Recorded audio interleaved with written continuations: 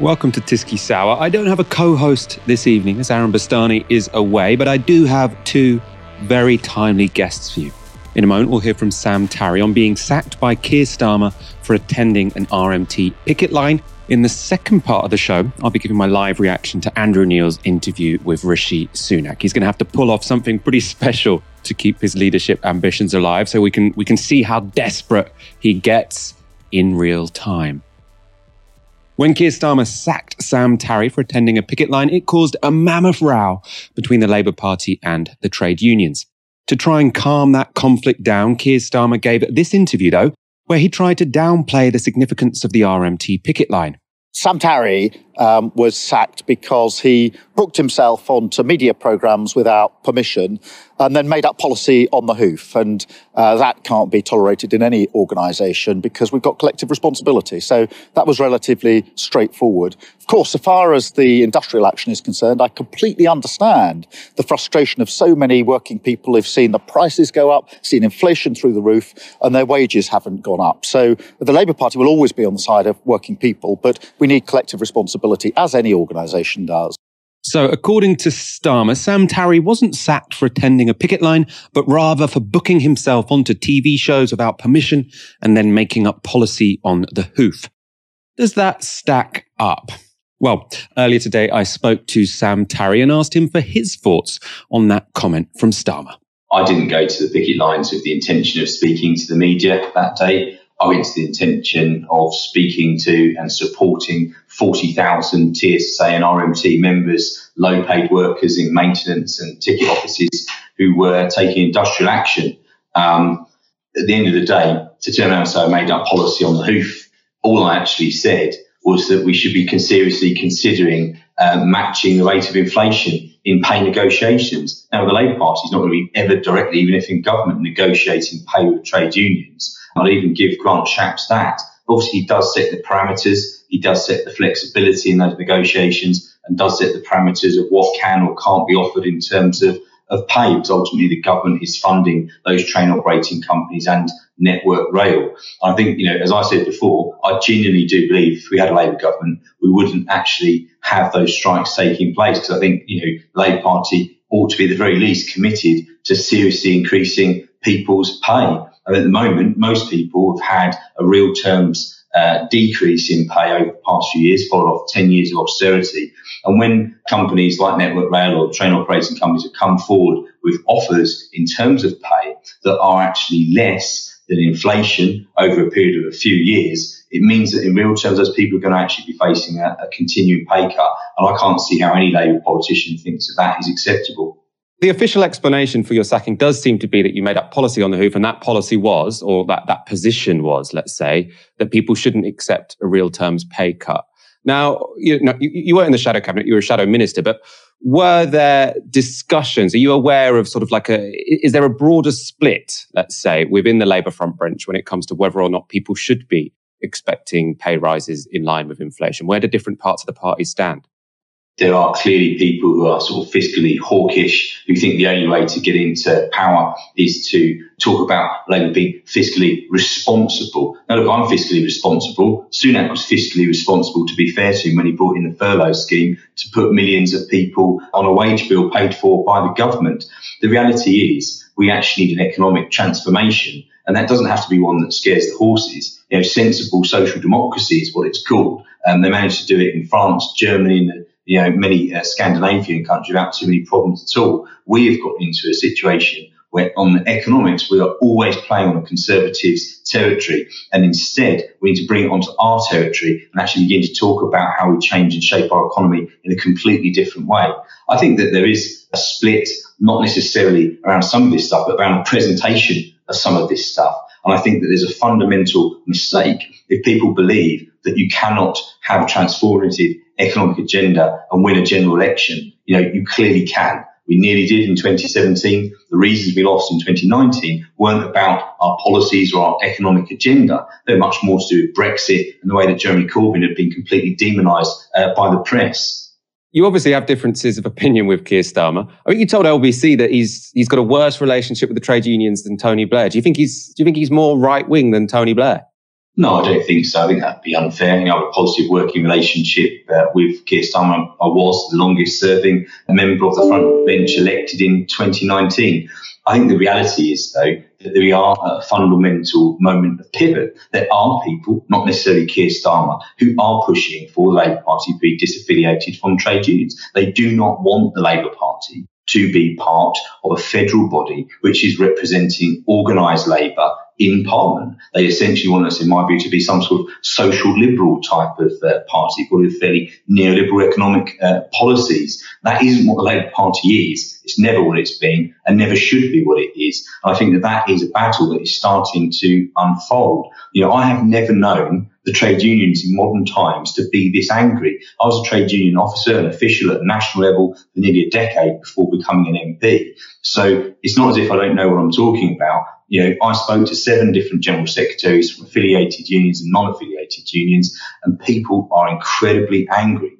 Because look, when doctors, nurses, rail workers, communication workers, across vast sectors of our society, even in the past sort of 48 hours, we've seen strike action voted for, I think, at one of the major ports, I think at Felixstowe, if I'm not mistaken. Clearly, there's going to be a summer of disputes and a winter of disputes that headed our way. And as I said on some of the television programmes over the past few days, it isn't about every MP rushing to be onto the picket line. I've seen that some people talked about this being gesture politics. No, nonsense. What it's about is being absolutely clear whose side we're on. Our country is still one of the richest countries on the planet.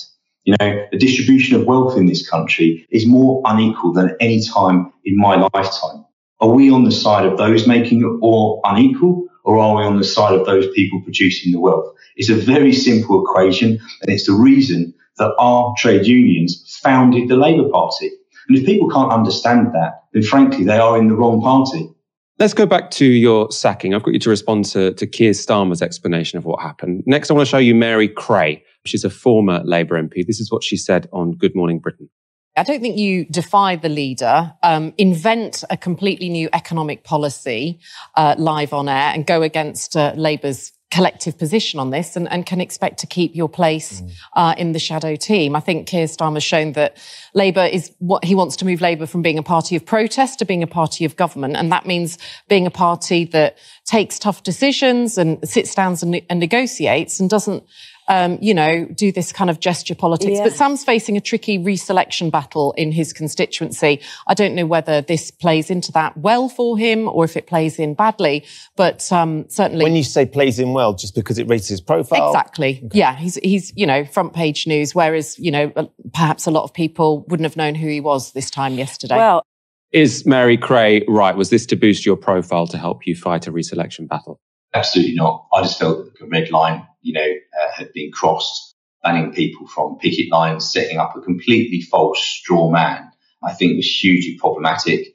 At the end of the day, I have to think about my own political credibility. I'd had very little support from the leader of the Labour Party and his office in a number of things I'd talked to them about, which were pretty serious. And I thought, actually, the trade unions one that have always supported me, always backed me up. I was 10 years a transport trade union official. These are my people, and I need to stand shoulder to shoulder to them because that's the right thing to do. I didn't do it expecting to be sacked, to be totally fair. I genuinely do believe that actually that is something that a transport shadow minister should be doing. And as I said, it doesn't mean that every MP from the Labour Party has to run out to every picket line. But clearly, we need to demonstrate to people, to British workers, are we on your side when you take disputes, or are we on the side of exploitative employers? Are we on the side of the Conservative government's attacks on freedoms at work that have been won over the past 200 years? And I think people have been asking a very serious question for a long period of time now. What on earth does the Labour Party actually stand for at the moment?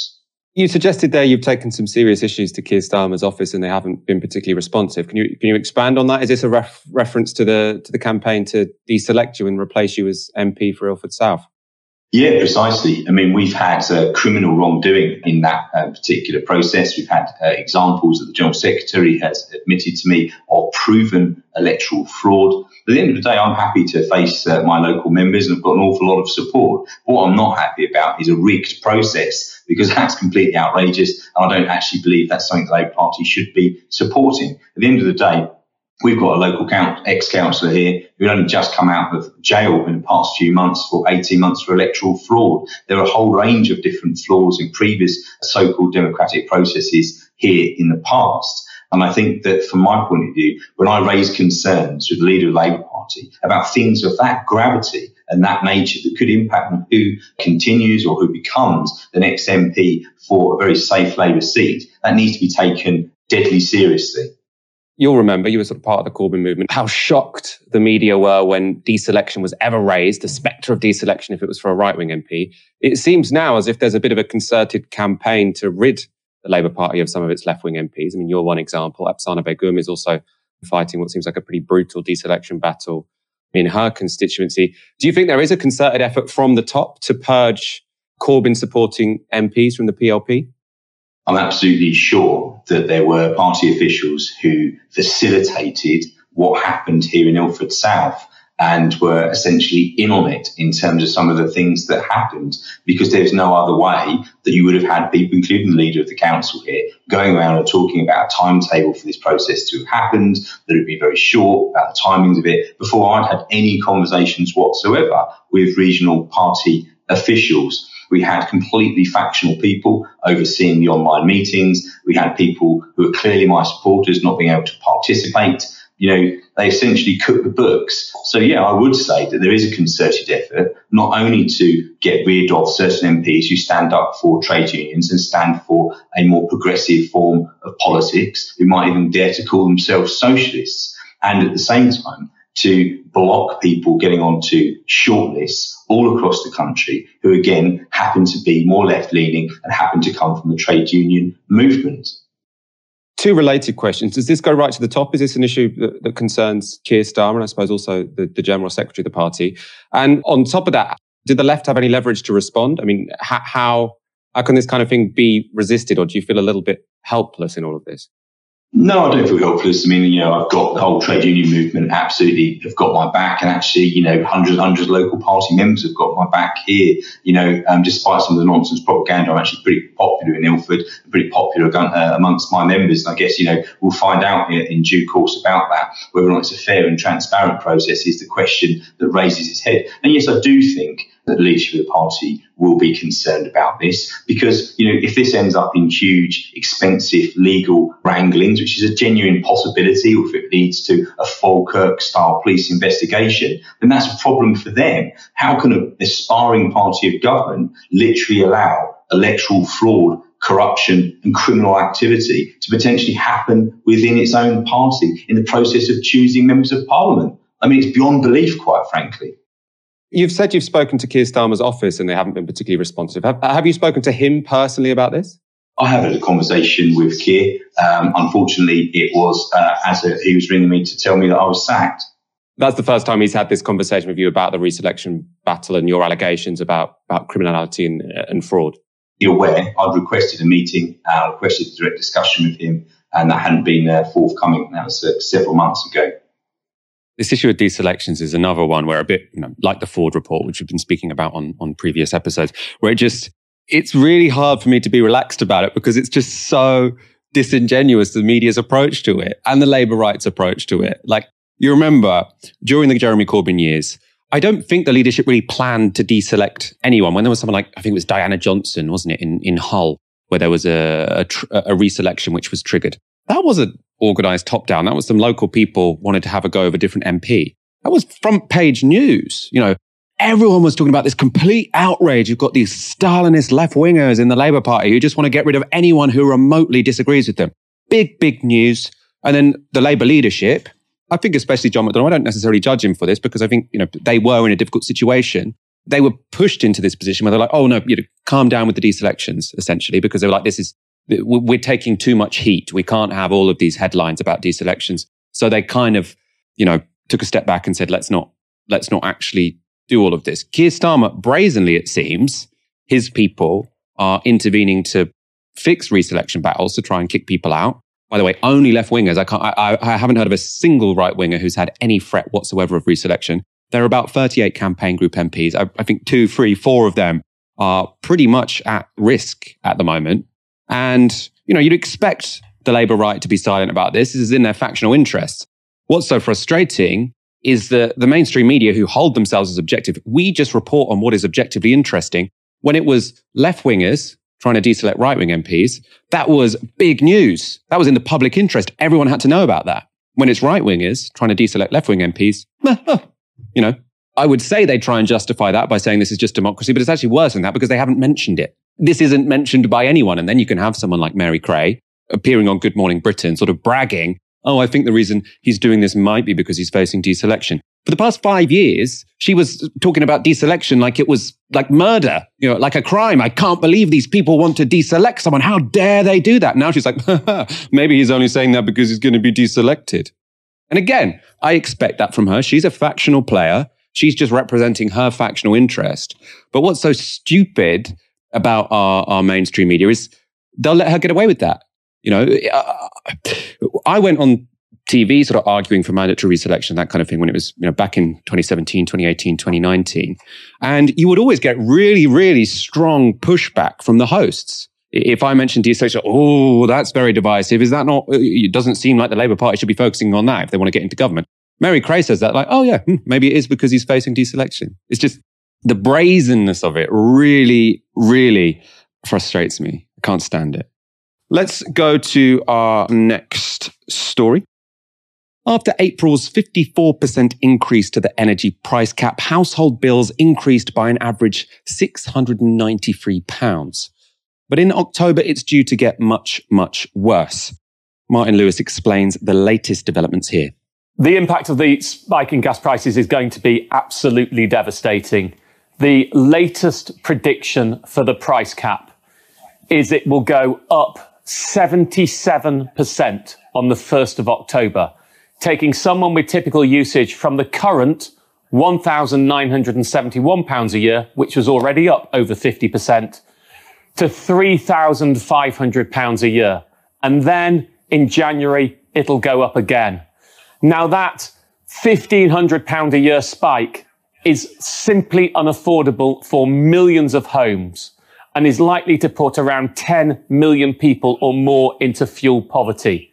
The impact of it is frankly catastrophic, and intervention is needed and needed now.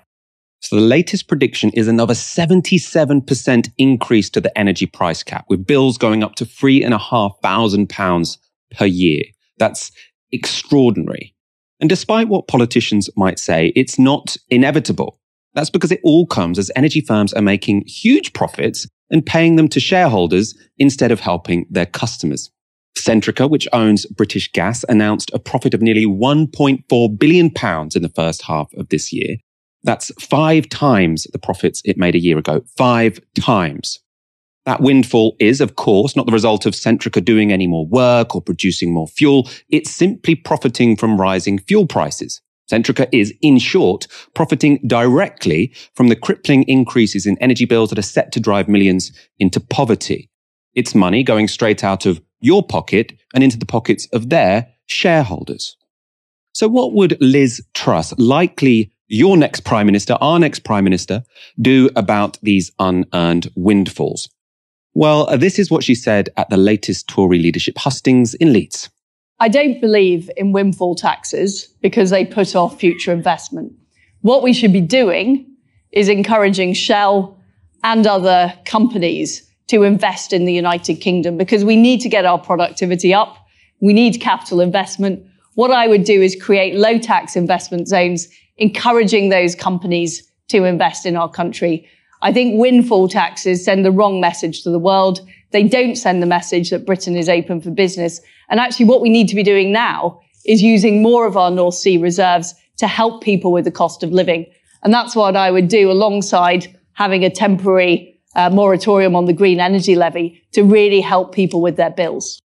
In keeping with Liz Truss's campaign, that answer was just completely economically illiterate. As I've already explained, the point of windfall profits is that they don't reward investment or productivity gains. They're instead the result of things entirely outside of a company's control. In this case, of course, a war in Ukraine and a pandemic. That means if you tax those profits, you don't damage investment, which even the boss of BP has admitted.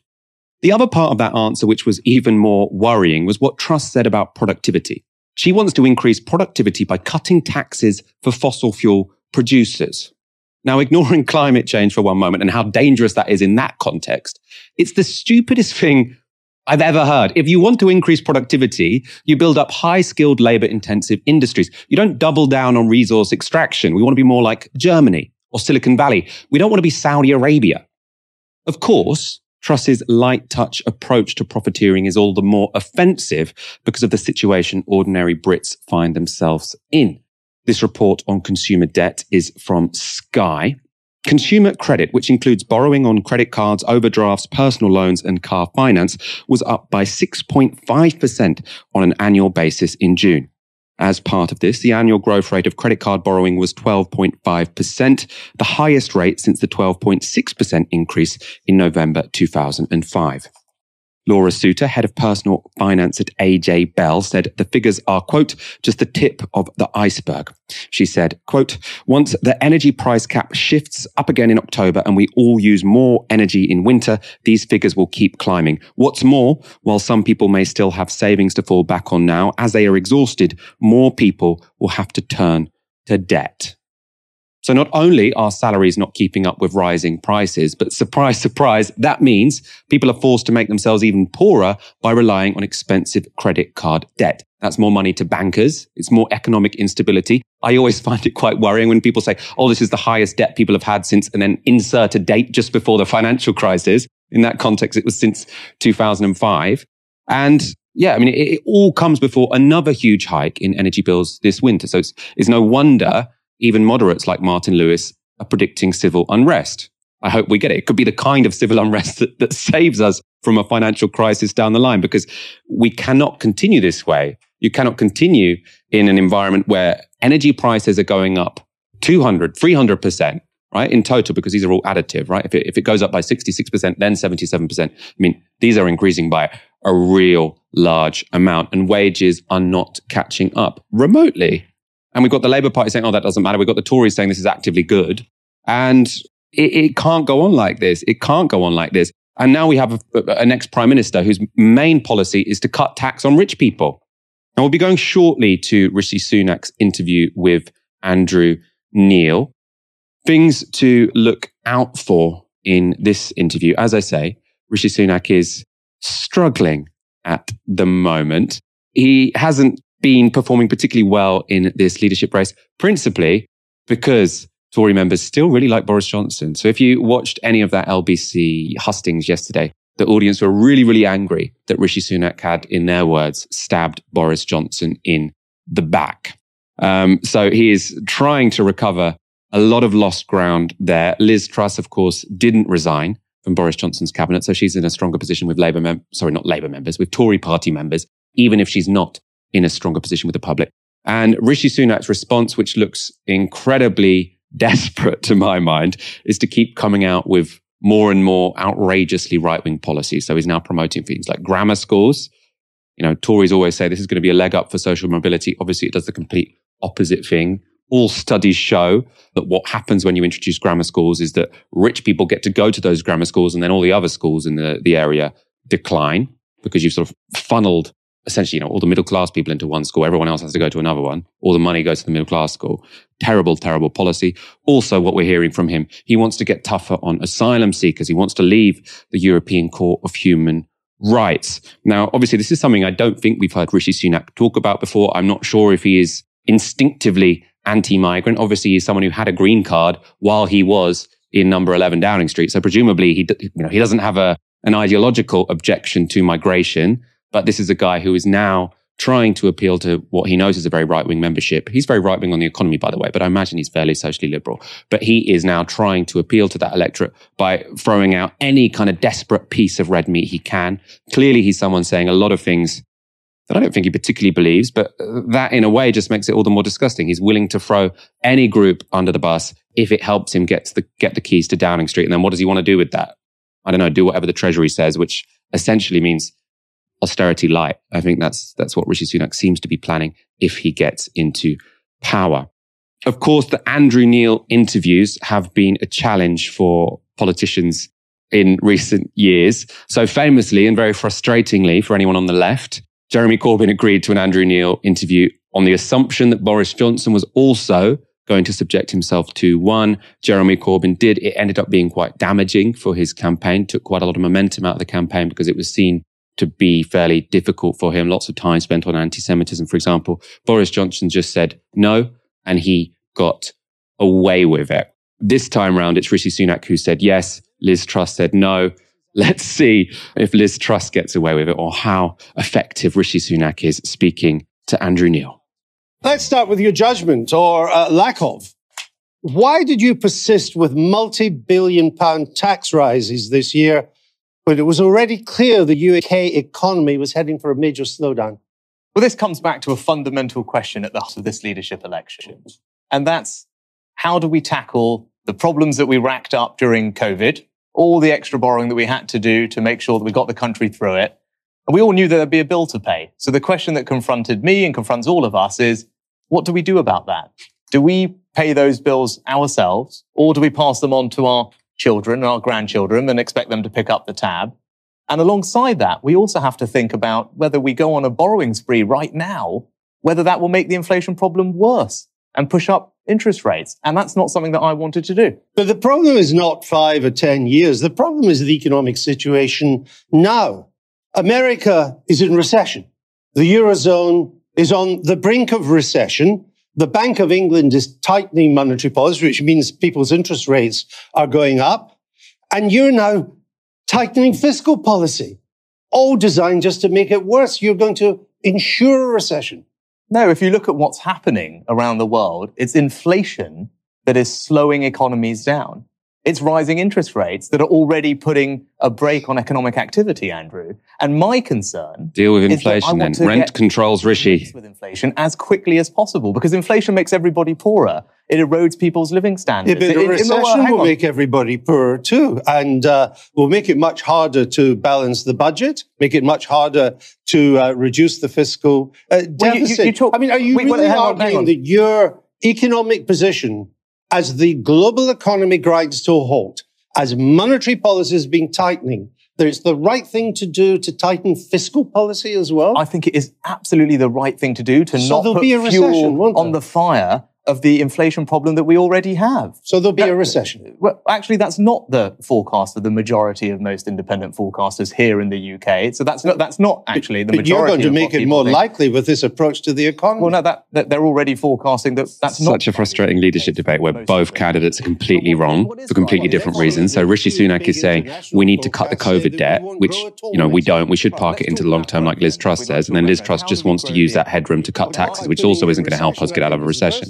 Well, actually, what we need to do is get to grips with inflation quickly, because if we have inflation that persists for far longer, that's not going to help grow the economy. It's just going to make everybody poorer. And whilst it may make us feel good... We're already getting poorer, Rishi. Actually, we end up repeating the mistakes of the past. And we've seen how that is.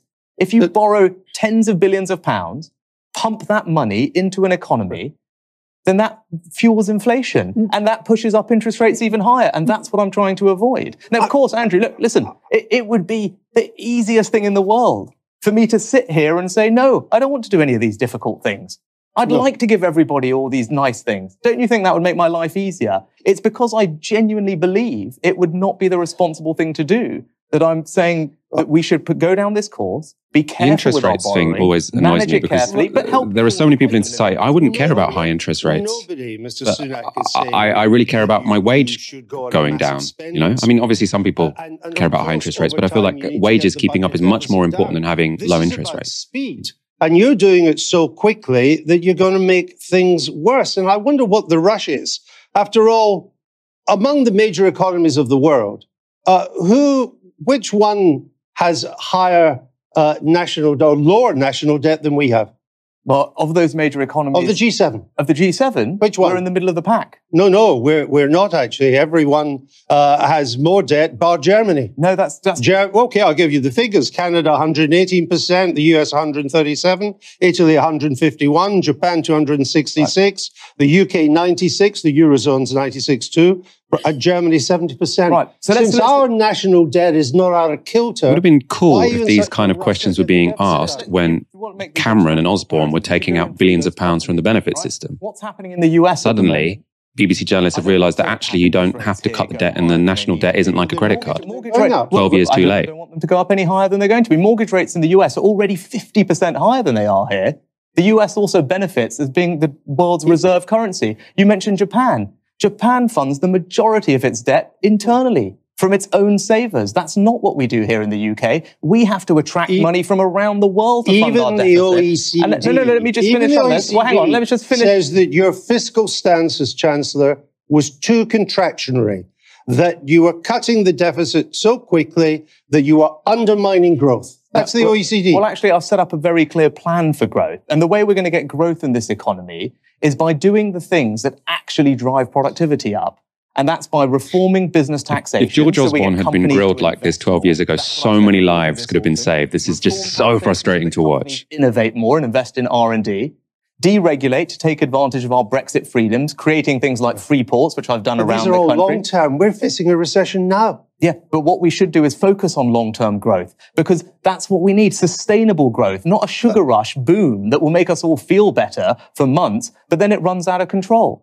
Then inflation gets set into the system. Then the Bank of England has to react with even higher interest rates. That's not a good situation for anybody, and we should be very careful about doing things that make that more likely. Just finally, before I come on, are you saying that the Bank of England would continue to increase rates even if we were in a recession? The Bank of England's job is to manage inflation and inflation expectations. Are you saying it would do that? The Bank of England is independent. But I think it's pretty clear. So you don't know? I mean, you can change the rules that govern it. That if inflation is high... Lots of people say they should have a target of inflation and a target of growth and a target of unemployment. The Bank of England will act forcefully, in their own words, to control that. You'll solve the inflation problem if you put us into a recession. Let me ask you this, though, on the tax rise. Andrew, this is... This is important because it's about families. Because it was clear we were heading for a painful cost of living crisis early this year. You could see it coming, but you could see it coming at the end of last year. But the taxes you chose to raise, national insurance and freezing income tax thresholds, they reduced people's take-home pay and made the cost of living crisis even worse. I also chose to raise taxes on the largest companies in this country. Oh, you're not doing that till next year. Yeah, and that's going to raise more money than the things that you mentioned. Because I think all the wonks at the time said he should have done income tax, not national insurance. That would have been more progressive, because income tax also taxes people for assets, not just for work. He chose to only tax workers. Not the affluent retired, not those living on investment income. They don't pay national insurance. You penalise workers. Well, no, actually what I did was try and fix the problems that we've got and do it in the fairest way possible. And actually, freezing thresholds, which you mentioned, is a policy that I put in place. In a way that doesn't upset my homeowner base. Without affecting people's cash take-home pay. And it's an entirely progressive measure, Andrew. And all the independent experts and commentators described it as progressive at the time. Because those with the broader shoulders contribute more. That's what happens when you freeze thresholds. By freezing thresholds at a time when inflation is rising, you have dragged very low earners into the 20% tax bracket. And before they didn't pay any tax, Sunak on this you one. dragged them into the basic rate of tax for the first time. I don't think freezing the thresholds is that bad. Fair?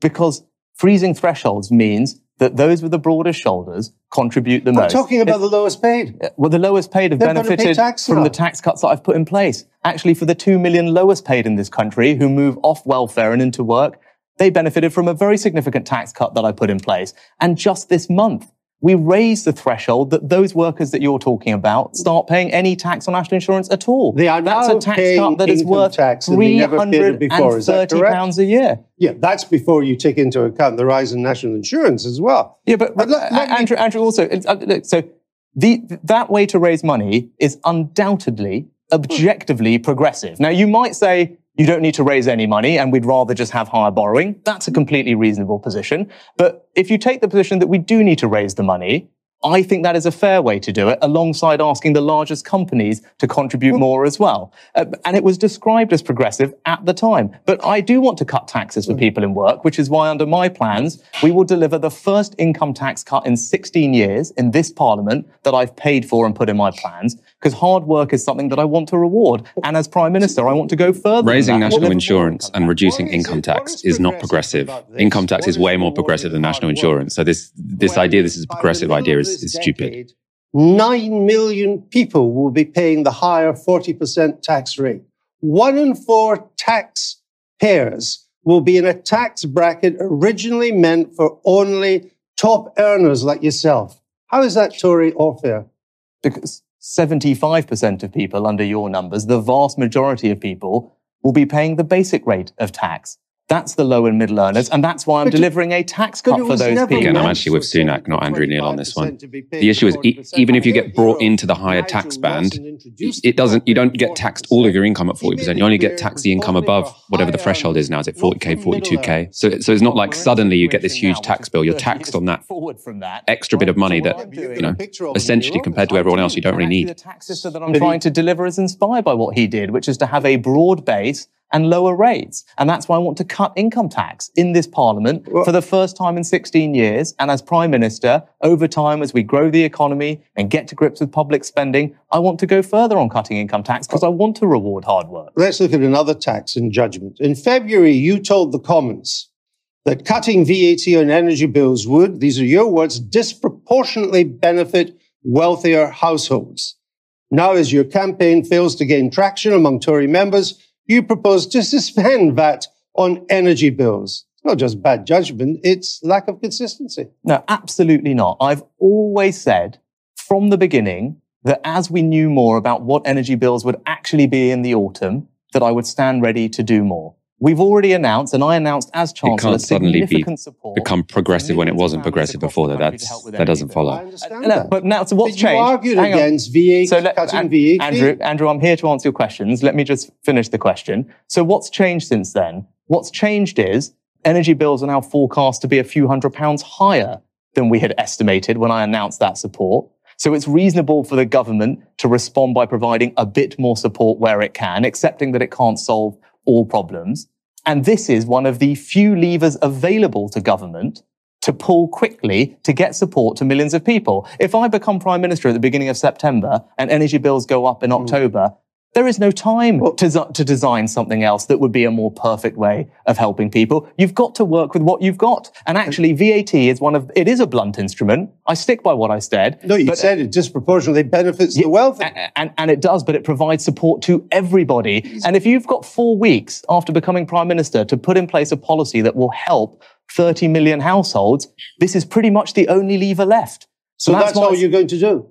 It comes on top of providing £1,200 of support already for the most VAT cut was a Labour policy, so you can either see that as a victory for Labour or something that makes Labour's life difficult because their one key policy has now been taken by the Tories. You can look at it either way. So there's no more coming down other than what you've announced. And you have to remember, I stood up in May when we had an estimate from Ofgem about what would happen to the price cap in October, which at that point we expected to be £2,800. It's going to be over 3,000 now. And that's why, on top of the support that I announced in May to kick in autumn and winter, I've said I would do more. And the easiest way to do more, accepting that it's not perfect, is to reduce VAT on energy. So there is already support in place for the autumn and winter, but we need to do more, and that is the easiest thing to do. And look, Andrew, I've been in government. It's also marginal, Mr. Sunak, because energy bills are going to go up by about another £1,000 this October. And that's why I announced support. That's why I announced support worth £1,200. But now it's going up to £3,500. It's about £150 for the average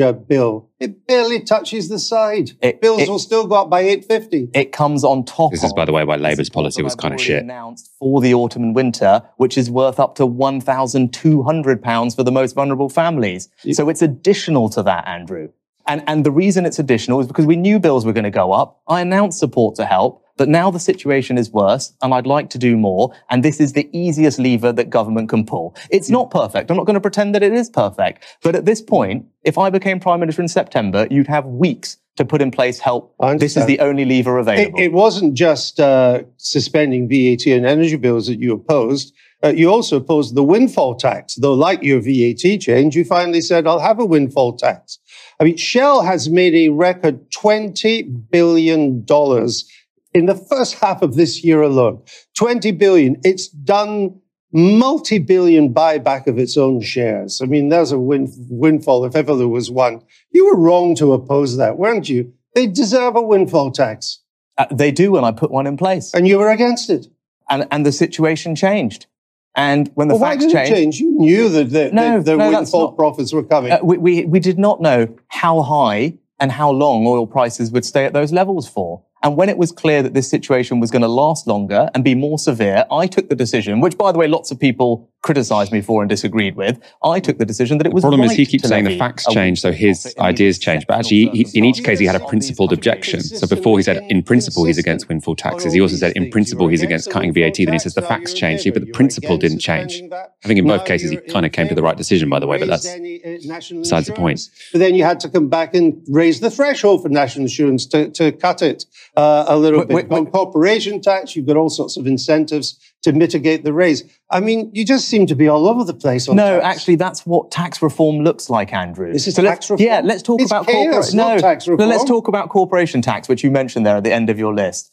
I'm trying to move to a system that means that we are internationally competitive, but also that we actually encourage the types of activity that drive growth and productivity. And that system means we have a higher rate, which is still, by the way, the lowest in the G7, the fourth lowest in the G20, exempt small businesses. Maybe make it a bit higher then. Combined with tax incentives, big tax cuts for business investment in capital and business investment in R&D. That is a reform. Massive tax cuts. That is a reform. That is a reform of the tax system, which will drive growth and productivity. And investments flatlining.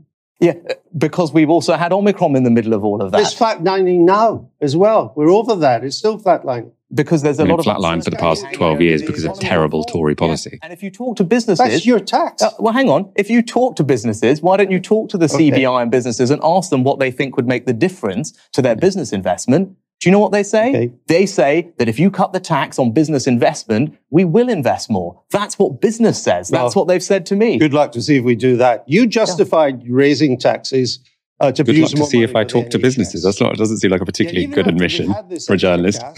Good luck to you. I'm obviously not going to speak to anyone affected. That would be crazy. At the start of this year, they're now 6.7 million, and they're heading to over 9 million by 2024.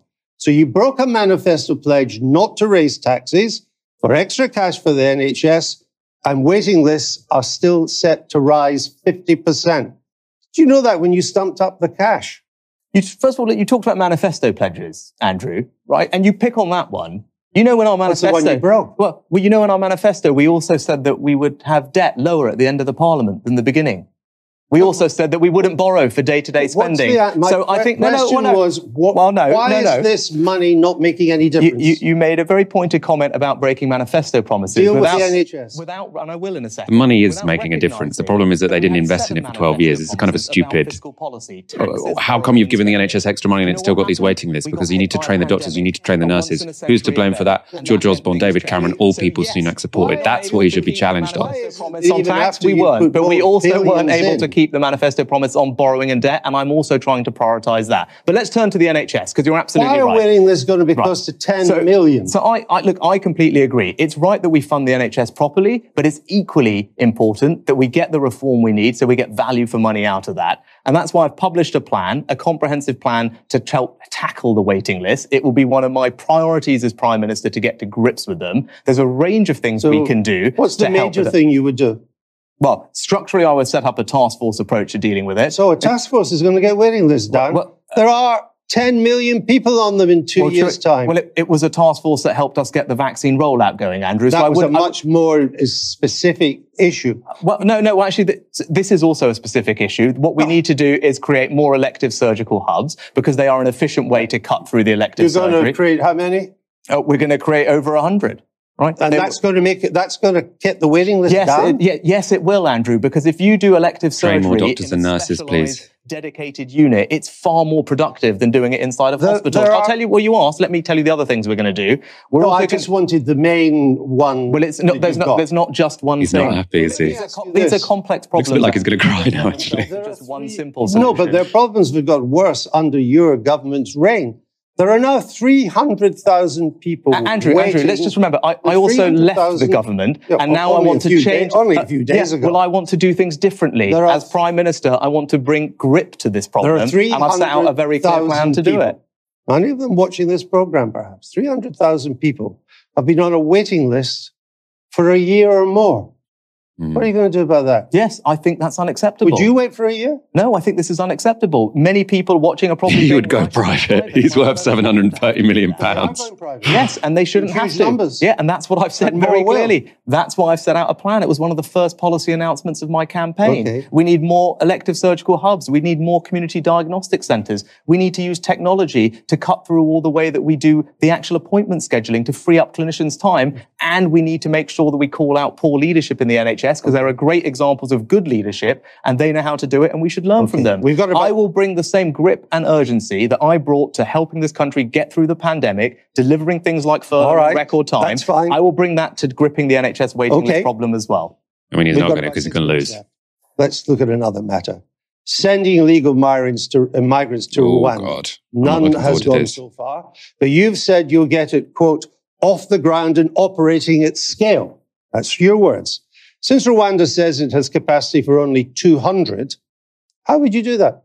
That's what the initial capacity is about. And this is a pilot program that we've negotiated with Rwanda at first. It's cost 120 million. Yes. And we need to make sure that we get value for that, which means we need to make it work. That's 600,000 per migrant. It'd be cheaper to send them to board at Euro Public School in Winchester. Yeah. So what we need to do is make sure that the deterrent effect of this program deters thousands of people from coming across the channel into the UK. Because you know how much we're spending today on hotels?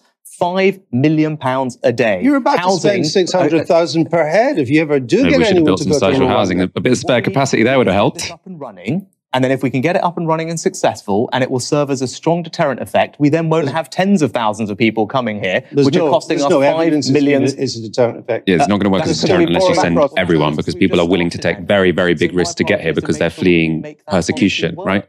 And if we can make that policy work, which is the right thing to do, because we do have to tackle this issue, then if it means that tens of thousands of people are not we don't have to tackle this issue. This is not an issue. It's the practice I'm worried about. Now, you also want a cap even on valid asylum seekers who come here legally.